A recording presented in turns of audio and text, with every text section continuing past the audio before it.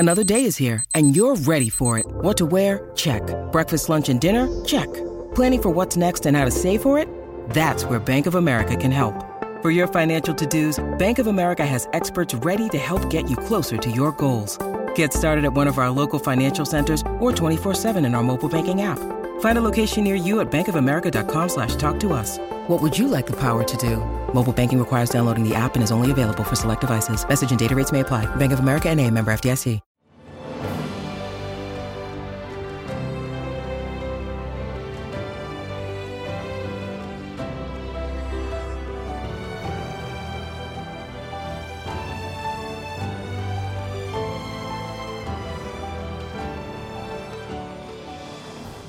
Welcome to the newest episode of Beyond the Fame with Jason Fraley. I'm your host, Jason Fraley, picking the brains of the top filmmakers, musicians, and artists of our time. Brian and Michael Voltaggio are launching a Whiskey Wagyu Wednesday special at Voltaggio Brothers Steakhouse at MGM National Harbor in Oxon Hill, Maryland, in a special partnership with Catoctin Creek Whiskey in Virginia. I spoke to the Voltaggio brothers about their journey in the restaurant industry before competing against each other on TV's Top Chef, as well as what it was like growing up in Frederick, Maryland, where we even shared a beloved high school football coach. Thanks so much for joining us, both of you. It's great to be here, man. Thanks for having us. Absolutely. We're happy to be here. All right. Now, before we get back up here to talk our stomping grounds of Frederick, let's hit the main WTOP listening area, which is DC. Tell us what new we have at the Voltaggio Brothers Steakhouse at MGM National Harbor. That's the big location down there. I heard you guys just launched a Whiskey and Wagyu Wednesday special. We just recently partnered with Catoctin Creek. We went out there and we hand selected a barrel, and both Michael and I, we obviously love working with ingredients and people within our region. And they're, an incredible artist and producer of some amazing whiskey. So what we did there is we hand selected a barrel now that's going to be bottled exclusively for us.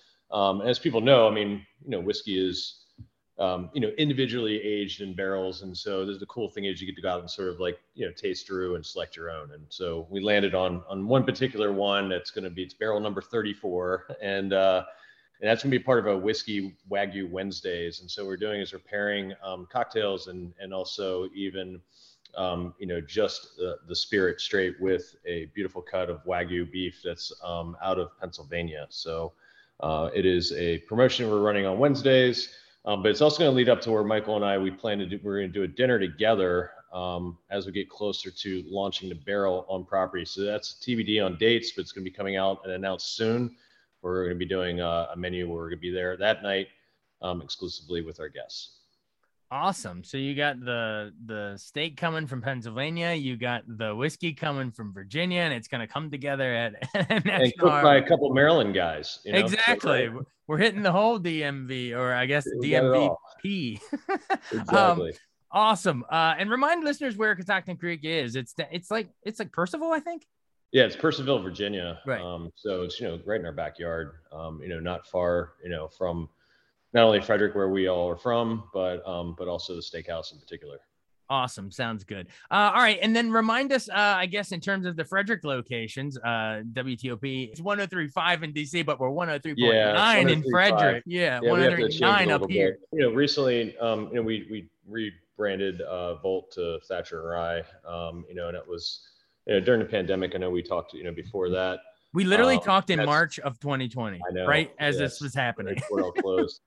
And then, as far as projects, coming along too, both Michael and I, we have a brand new project we're working on together right now, which is going to be in Chicago. So it takes us a little bit outside the listing area, but it's our newest and latest and greatest. And we're going to be launching that in the first quarter of next year.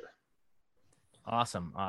And I believe when we spoke last, it was like right before everything really shut down. I know you were like hopeful, and there was like, we were still talking like carry out menus and all that stuff. It's crazy how much has changed in the last 2 years, but yeah.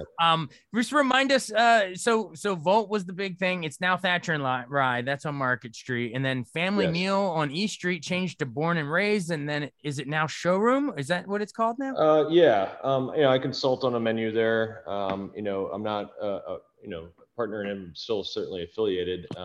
But we're consulting on a menu, and that's went through some new ownership and new changes, but it's still a great little restaurant on East Street. I think the biggest thing that happened, that came out of those 2 years was just having the time to sort of push the reset button and take a look at everything that we were doing, I'll use the word globally, I guess, because, right. Brian and I saw this as an opportunity where we're all going to be held accountable for that time. And we got to spend a lot of physical time together to sort of hammer down and like figure out what projects make sense, what projects might not necessarily be working for us currently, and how, when we were asked, what did you do with those couple years? We can sort of say that, we didn't take time off. We took time to reset and focus on things that we were passionate about, including family. And I think that that's something that everyone sort of had a chance to take a step back and do. And now Brian and I are sort of full stride moving forward. There's this need to sort of not reinvent yourself every year, but reintroduce yourself to your sort of customer base. And so Brian and I, we never just take a step back and rest on what we've accomplished. We look to figure out what we can accomplish more next. And I think now more importantly than ever, together. Yeah. Absolutely. And it was a big time for family and you guys, I don't envy you at all in the being restaurant business, making tough decisions. It's probably the last 2 years has probably been the most crazy time for that industry. Yeah, no, it has been. But, the beauty about how we're doing this now, I mean, Michael and I working together, not only are we brothers, we're also business partners, and we're able to, accomplish more and be, more present in the restaurants that we do have, Nice. Whereas, there's a time where I think we both felt a little bit stretched, a little too thin. And, even though we have a couple of new projects on board, it's just the right amount, right amount of presence, right amount of us being involved in these day-to-day. And that's something we certainly learned, over the pandemic, because things slowed down a little bit. Right. And so you start thinking about, what it really means to be in these restaurants, to be there for your guests. And now we can be more active in the experience. Yeah. How have the guests, you mentioned trying to reintroduce yourself and, carry over the same customer base and stuff like that. How have they adapted and come along with you? Was there any initial confusion with the name changes, or can we use our same gift cards, or what, you know what I mean? Like there's probably like the transition. Yeah. In thinking back, and just looking at let's just look at Volt and Thatcher Rye, and that conceptual change was because we realized that during the pandemic, people at the time weren't looking for a lengthy, like 3-hour dining experience anymore with multi-course menus. And, let's talk about the current climate right now, and also high check average, right? So, even though we always want to try to command the best, value, in it, we feel like that's what we're doing now. We're creating more of an everyday experience across the board. And even our new projects we're working on right now, we're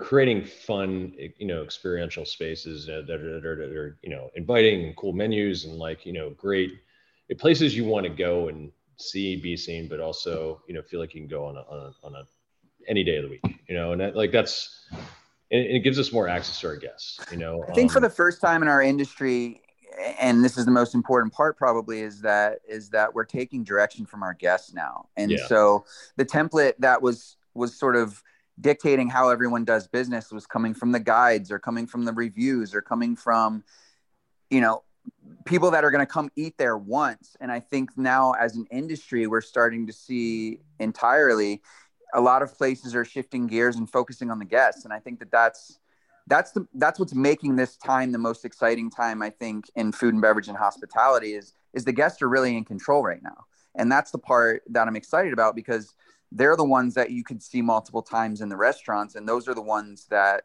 we want to focus on, as opposed to, I mean, obviously media is super important in the support of that and everything, but in some cases, people were in their restaurants following trends that were being outlined through various different outlets, as opposed to just asking their guests, what do you want and expect from this experience? And how can we match that and exceed that? And I think it's becoming a lot more guest driven. And I think that's the most exciting part about what we're going through right now. Yeah, you're listening to the people now. It's the whole thing is shifted, but that's really cool. All right, well, let's hit a little. I would love to, we have both brothers on. It's a real treat, and here in I grew up in Frederick, Maryland, where I grew up. I guess, but you guys were in the '70s. So let's hit the hometown hero angle here. What when you guys were growing up, was food always like a big deal, around the house, the two of you? And I'm sure you run into sports practice and stuff. What was like dinner always a sacred time? Yeah. I mean, dinner was always like, our mother made it a priority to, like, the ritual of having dinner was always very important. And so that was the time to gather around the table, have, sometimes a casserole or mom food, just really good mom food. But for me, the memory was more about the ritual. And then as everyone, I mean, Brian and I, came from a very much a working class family. And so everyone was busy. Everyone was at work. Everyone had a lot of things to do. And so I think where food or us creating food became important. And this is where it all started for us. Brian and I first started working together at the Holiday Inn in Frederick by the Francis Scott Key Mall. I was actually a busboy, and Brian was in the kitchen. And then I remember it was a Saturday, Brian and the other sous chef said to me, "Hey, come to work dressed like a chef tomorrow, and you can work in the kitchen." And so I showed up, but him and the other sous chef were off, and the only person that was there was the executive chef, who they had not informed that I would be working in the kitchen that day.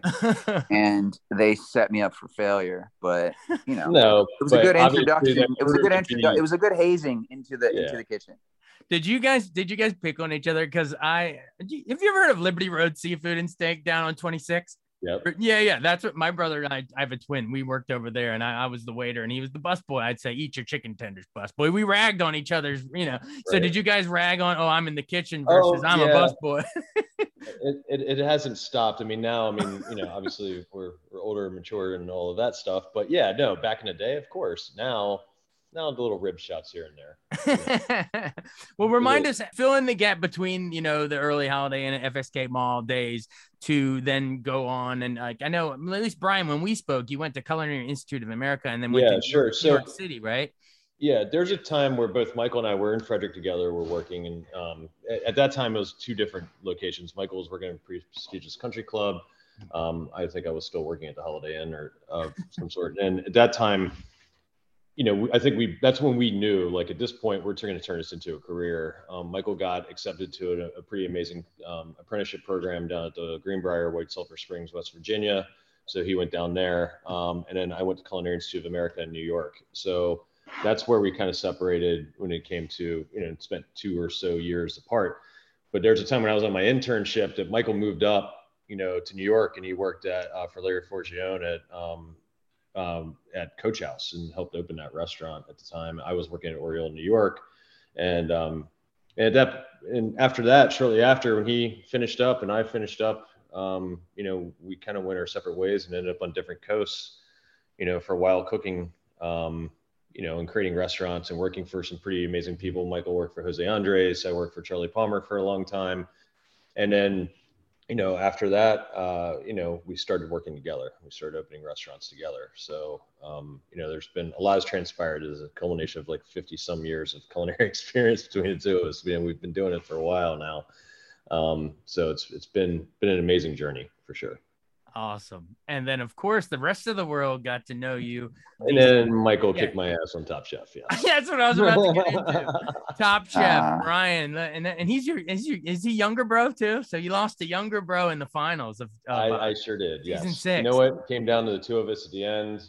So one Voltaggio at least got to take it home, right? Brian's being humble though. What he's not saying is that he has the most wins in the history of that show, because he's done it 3 seasons and he has never been sent home. So Brian is the winningest Top Chef contestant, as far as I know, in the history of that entire franchise. Wow. So yeah, you get to hold that record, and then Michael gets to have the championship. The win, yeah. So Michael, what was it like? You just bragged on your brother, but what was it like for you to actually win?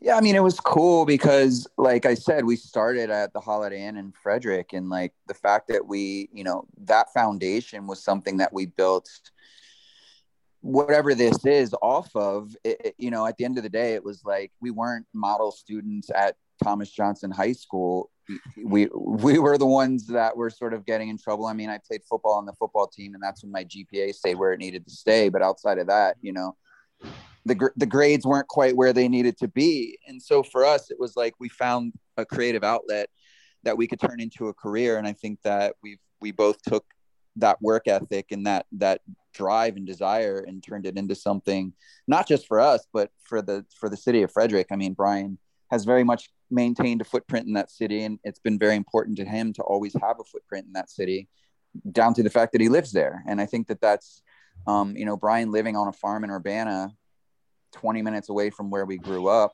and then us having the steakhouse with MGM, it was kind of a homecoming full circle. And for us to be able to have partners like MGM that wanted to continue that story on our behalf and as our partners, was the hugest compliment I think that we could have ever gotten. And that part of it, the fact that the community, I mean, that steakhouse has been there for over 5 years now, Brian? So we're going on 7 years, or 6.5 years. 5 plus.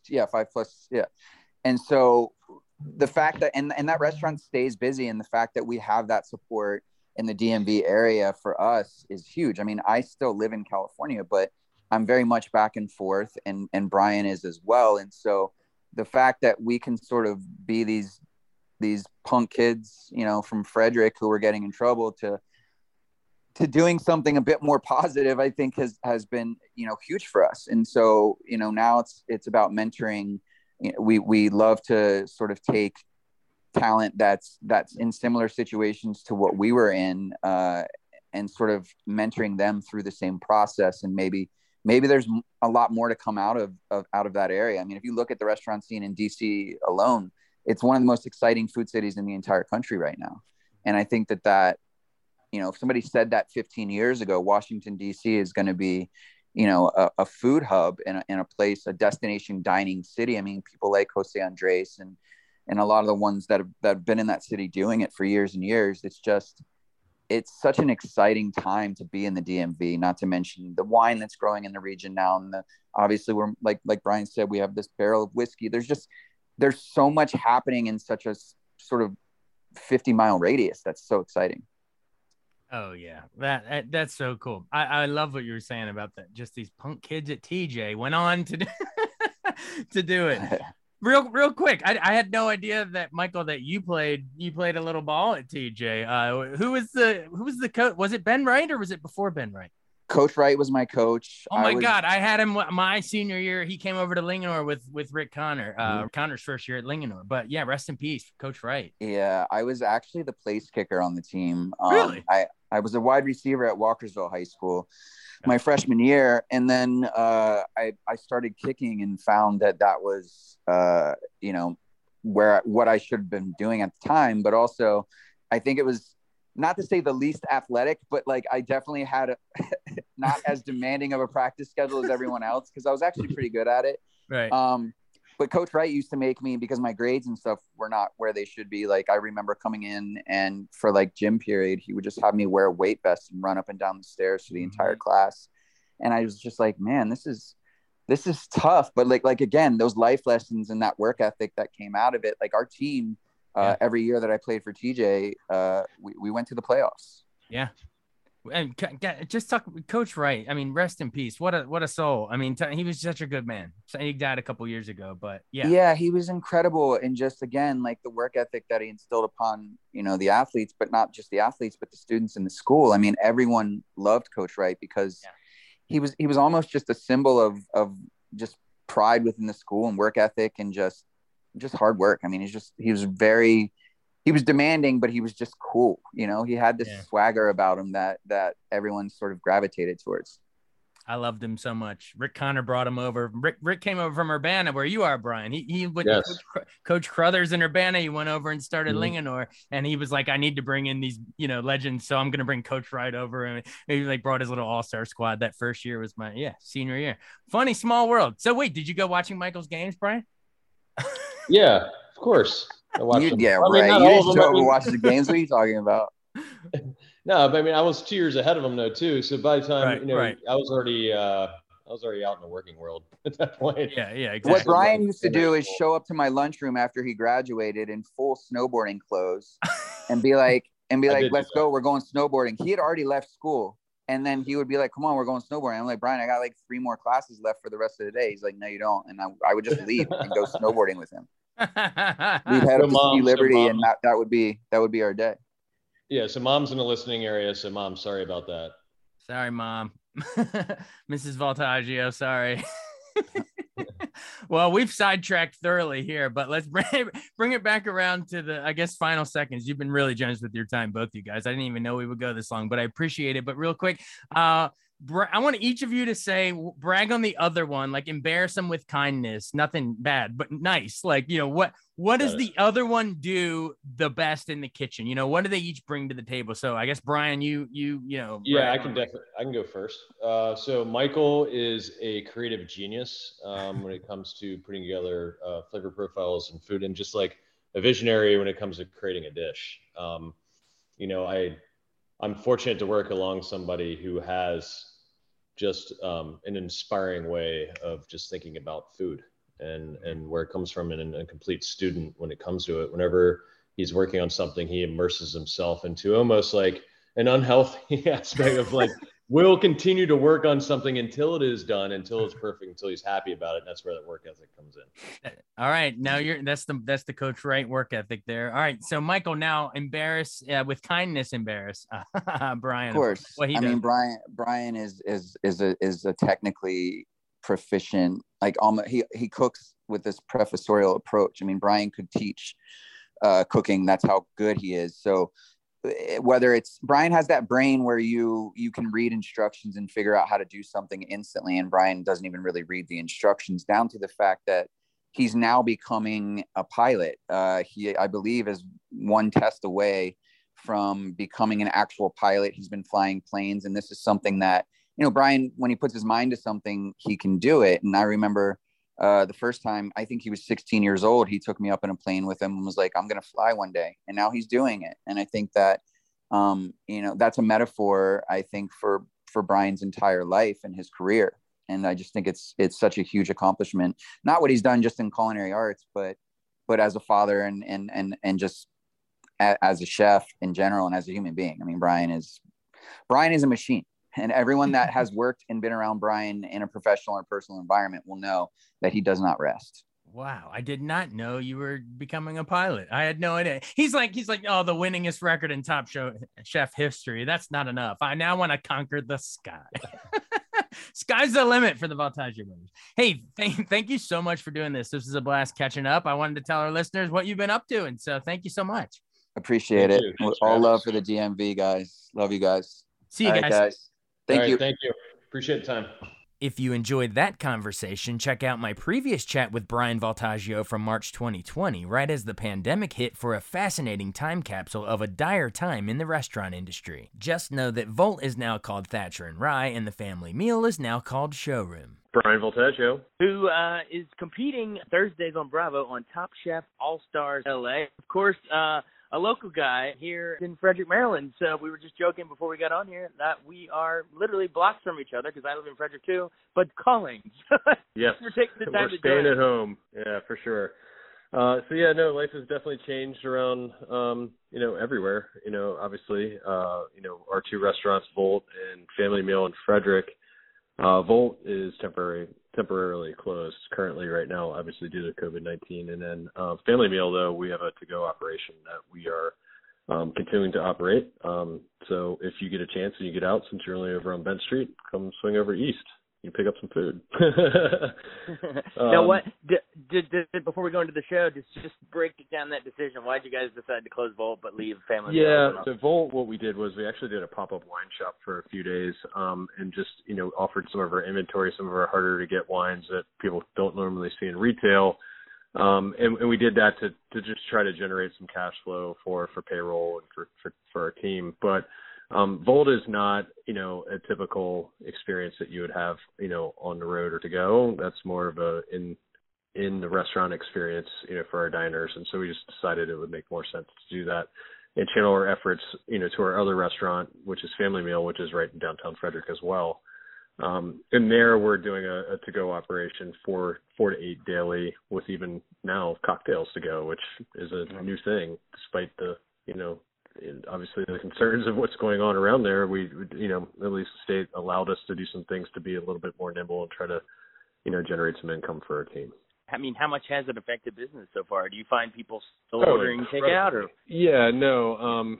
I think the general consensus is across, everyone who's trying to do this effort, you're seeing 20% of your typical revenue, which is exactly what we're seeing over at one of our restaurants at Family Meal. And unfortunately, it's just, what we need to do to try to keep some people employed and, obviously also, for the community offer, and people are cooped up, they want to have, there's so many recipes they could probably think of to cook out of their pantry. And so at least there's a change of pace. We're trying to keep some normalcy in our lives, even though we're respecting obviously the dangers of, of what's around us and respecting obviously the virus and making sure that everybody is staying safe. For sure. Crazy times. All right. Well, let's talk. The reason we're here on the call is Top Chef All-Stars LA, Thursdays on Bravo. Right. Remind our listeners, before we get to, this year's season, remind us the first time you were on. I think it was back on season 6 of Top Chef. And you lost to your brother Michael in the back in 2009. Memories of that? I know. Everybody likes to remind me of that. It's fantastic. Just like I'm trying to stoke the brother rivalry a little bit. Yeah, right. The first time I competed was in Las Vegas. I lost to Michael. It was more than 10 years ago at this point. It was just after I opened my first restaurant, Volt. Decided to go into the show. After that, I also went back. I competed on Top Chef Masters. It was an opportunity to go back and compete again. I mean, that's what I really love about Top Chef is the competition. And there, I also was a runner-up. So I've been in second place twice, roughly. And so it was time to go back for a third time and see if I can get a win this time. Yeah, maybe third time's a charm. It's always a bridesmaid, never a bride. Second place, and now maybe this will be the first place tonight. We'll see. Yeah. All right. So remind us, explain the premise of this season. It's called Top Chef All-Stars LA. What makes this season different? How'd they round up the contestants? Yeah, I mean, this season is everyone who has made it really far in a competition, and it spans not every single season, but the majority of the last 16 seasons. There's returning chefs, whether they were a runner-up in their season or made it to the finale. Some of them at least past Restaurant Wars, which is a common challenge that you find in most seasons of Top Chef, and that's kind of like the benchmark. You get it past Restaurant Wars, and you've kind of gone through the majority of the competition, and so everyone on this season has made it, at least to that point, and all very, very talented people. There's actually 3 of us from season 6 in Las Vegas. There's Kevin Gillespie, Jen Carroll, and myself. Which a lot of people reference that season because that was that was also a very, really tough competitive season. I mean, they've all been great and very, competitive, but I mean, I think that season stood out a lot. And so having 3 contestants back from that one is going to be challenging. Kevin's a great cook and also a good friend. That's the other part too, is that a lot of these chefs, I know majority of them, we're all colleagues and friends now. And so, much like the first season of Top Chef I ever did when I was competing against my sibling, those friendships and everything are kind of set aside, for the moment while we're competing during the challenges, and yet, high fives afterwards. So it's a very unique situation going back and competing, with people. And aren't there some DC ties to some of the other ones too? Like Eric and Jennifer also have DC ties. Eric right? Ajupong, also is on there. He came through and he did a stage at Volt at one point, a while back. So we knew each other before this. I actually went to Kentucky in his season, and it was a part of a table that he served. That he was a chef testant during that time. He was one of the chefs competing, and actually went back for a mentor challenge. So I know a lot of these chefs, in various ways. Obviously Jen Carroll has ties to DC too as well. So I mean, it's a very well-rounded season. There's chefs from all over the country. Brian Malarkey from San Diego. There's Nene Nugent from New York. I mean, there's chefs from all over, and all seasons really of Top Chef. Majority of them are all represented. Awesome. Now, remind us of in case our listeners might have missed last week. So last week was the season premiere, episode 1. Yes. What sort of what was the quickfire challenge and the elimination challenge? Because you made it through. I made it through, or you wouldn't be talking to me right now. So the quickfire challenge was the classic mise en place challenge, which is I think it's Tom's favorite challenge of all time, where there's 3 different challenges that we had to do. One was turning artichokes, the other one was segmenting oranges, and the last one was cracking almonds. And so it was to divide everybody up in teams. Whoever got first, done first in each one, moved on. They got to jump in the car and head to the Top Chef kitchen to start the dishes. So I made it through the artichokes.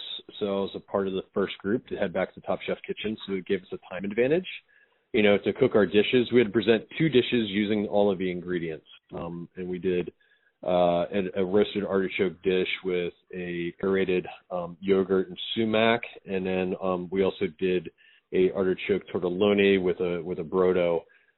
We ended up winning the quickfire, and that was my first quickfire win in Top Chef history, even though I was a part of a team. So I was pretty happy about that. And then we went on to our elimination challenge, which we did a open pit barbecue, cooking a seafood spread and a cohesive menu amongst our teams. And there's 3 people or 3 chefs in each team.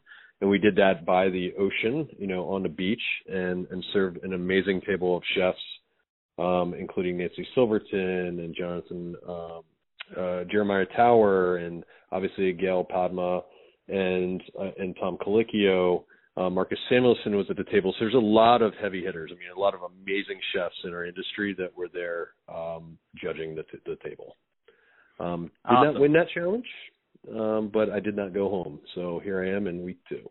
Awesome. And what can we what sort of things are in store in tonight's episode? The show's it airs in a couple hours from now, so our interview isn't going to air before it. Yeah, you know what?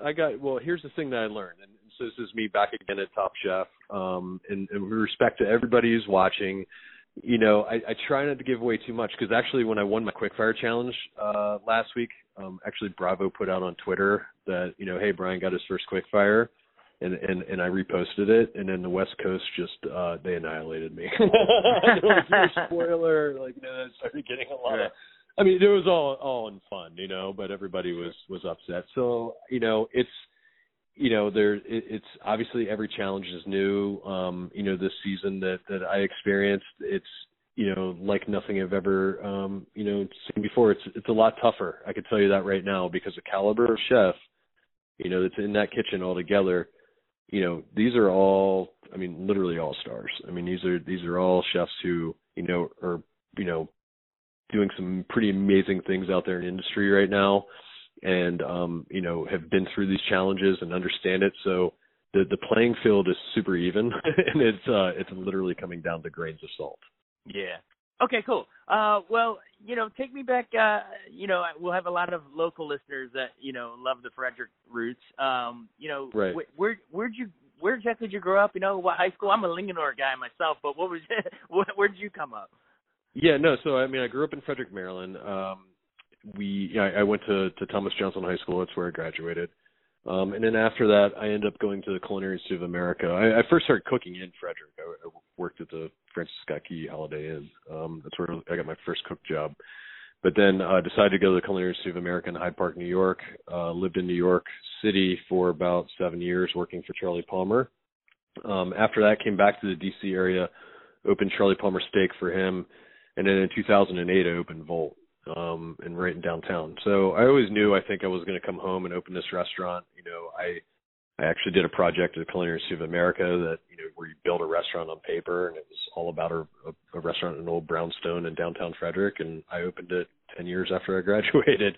Wow. And then, I think it was 2008 when the restaurant opened. And then 2009, I left and went to go compete on Top Chef for the first time.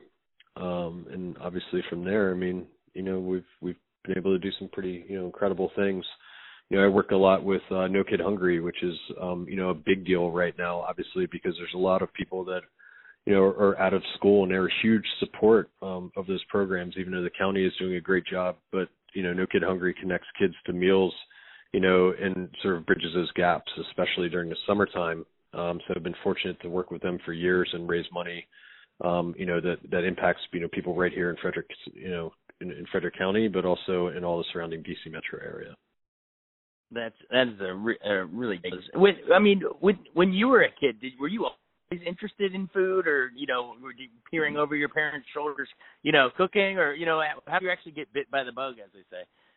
Yeah, no, my entire family, I think everybody cooked. My grandparents, my mother for sure. I mean, she cooked mom food. It was all pretty amazing stuff. But we always had dinner at 5:30, no matter what. Like that was sports, crazy schedules. A family of 3 children. She always made sure that we had from scratch meals. I mean, yeah, we had our occasional pizza nights just like everybody else, but food was a big part of our growing up. We lived in Frederick. We had a garden out back. So I think that just the exposure to just, food meaning a lot to us all, got me interested. But it wasn't until I was in high school where really I just wanted to be a cook, because I was a busboy at first and I didn't really like clearing plates. But I'd rather, I saw fire and knives and, craziness in the kitchen. And I asked the chef, I was like, look, if I take this vocational program in high school, you let me cook? And he said yes. And that's how I got my shot. So I started at 15. I was a busboy and waiter over at Liberty Road Seafood, so I feel you. Oh, yeah. You know exactly what I'm talking about. So it just, I don't know. I mean, growing up, it seemed like it was just, for me, it was a lot cooler to be in the kitchen. And so that's the reason why I took the job. And, from there, I fell in love with it, and I just turned it into a career. That's awesome. What's been the biggest takeaway from running Volt all these years? Like how pleased are you with that? I mean, this is down institution, and a lot of people when they when Frederick Tourism or any of the local tourism always cite you guys as sort of centerpiece of like a downtown restaurant renaissance. How does that make you feel? It makes me feel great. I mean, when I set out 12 years ago to open up this restaurant, I thought there was some, fine dining in Frederick, but the experience that we brought to Volt was like something we haven't seen in this region. And so, it was very new, but it was also very, supported by the community. And, it's obviously led to the now 12 years of being a part of that. This is the first time I've ever had to close it for an extended period of time. So this is very unique territory for us, but we'll be back. I mean, nobody needs to worry about that. It's just we had to obviously close, due to current climate. But, I look forward to what the next, 10 and 12 years is going to bring for that restaurant. I mean, I think it's always going to be a part of downtown. It's the first restaurant I ever opened, and, it's obviously my flagship and my baby. And so, we wanted to continue to be a part of the community. For sure, and family too. And then, of course, real quick for our DC listeners, remind us about, you got Voltaggio Brothers Steakhouse down at National Harbor, right? Take us into the idea to expand down there. Yeah, so that was an exciting project to be a part of. So we have, we're with MGM. We have a steakhouse, Voltaggio Brothers Steakhouse, right in National Harbor. We also recently, a year ago, opened Estuary, which is with Hilton and Conrad in downtown DC. So those 2 projects, they're collaborations between both my brother and I. And as we're starting to expand our careers and things are changing a little bit, Michael and I have been opening some things together. Even though there was a time where there was some rivalry, now we've sort of set that aside, and now we're working together on new projects, which has been extremely exciting. And so obviously, those 2 restaurants now are also temporarily closed, but they'll reopen soon. We look forward to that. So hopefully we'll see people in late spring. Well, final question. Once all of this show is over, if you ever have a free day from all the busyness and craziness of running all these restaurants, what is your ideal meal? I don't want to say favorite food, but you know what I mean? Like if you sit down and you had to choose one, desert island, what would be your meal? Oh, wow. I had to choose one meal. That's my favorite movie. I hate it. No, I know. I mean, for me, it's just, really just a family gathering, family dinner. I mean, I love cooking outside. Just a barbecue in the spring is great. But I'm also I'm a big fan of Japanese cuisine, so I love sushi. So I love sort of an over the top experience. There's restaurants all over this region that provide, something like that. I don't know. For me, it always changes, but I think just a good home cooked meal with my family is what I really enjoy. I'm in restaurants, on a daily basis, and so sometimes, what I cook at home is very different than what I cook in the restaurants, and so it's a little bit more comforting. For sure. Well, hopefully we get some of those outdoor cookouts and barbecues. Get back to that soon after all this stuff dies down. Stay safe. Yeah. Stay, indoors or whatever you got to do. But we keep the good food coming. Yeah, we'll do. We'll stay safe yourself, and thank you very much for the time. And, hopefully you get a chance to watch the episode tonight. Should be a lot of fun. All right, everybody. Brian Voltaggio, Frederick, Maryland, competing on Top Chef All-Stars, airing Thursdays on Bravo. Thank you, sir. Thank you. Take care. Appreciate it. Thanks so much for joining us on Beyond the Fame with Jason Fraley. Remember to hit the subscribe button and give us a 5-star rating if you like what you hear. We'll see you next time.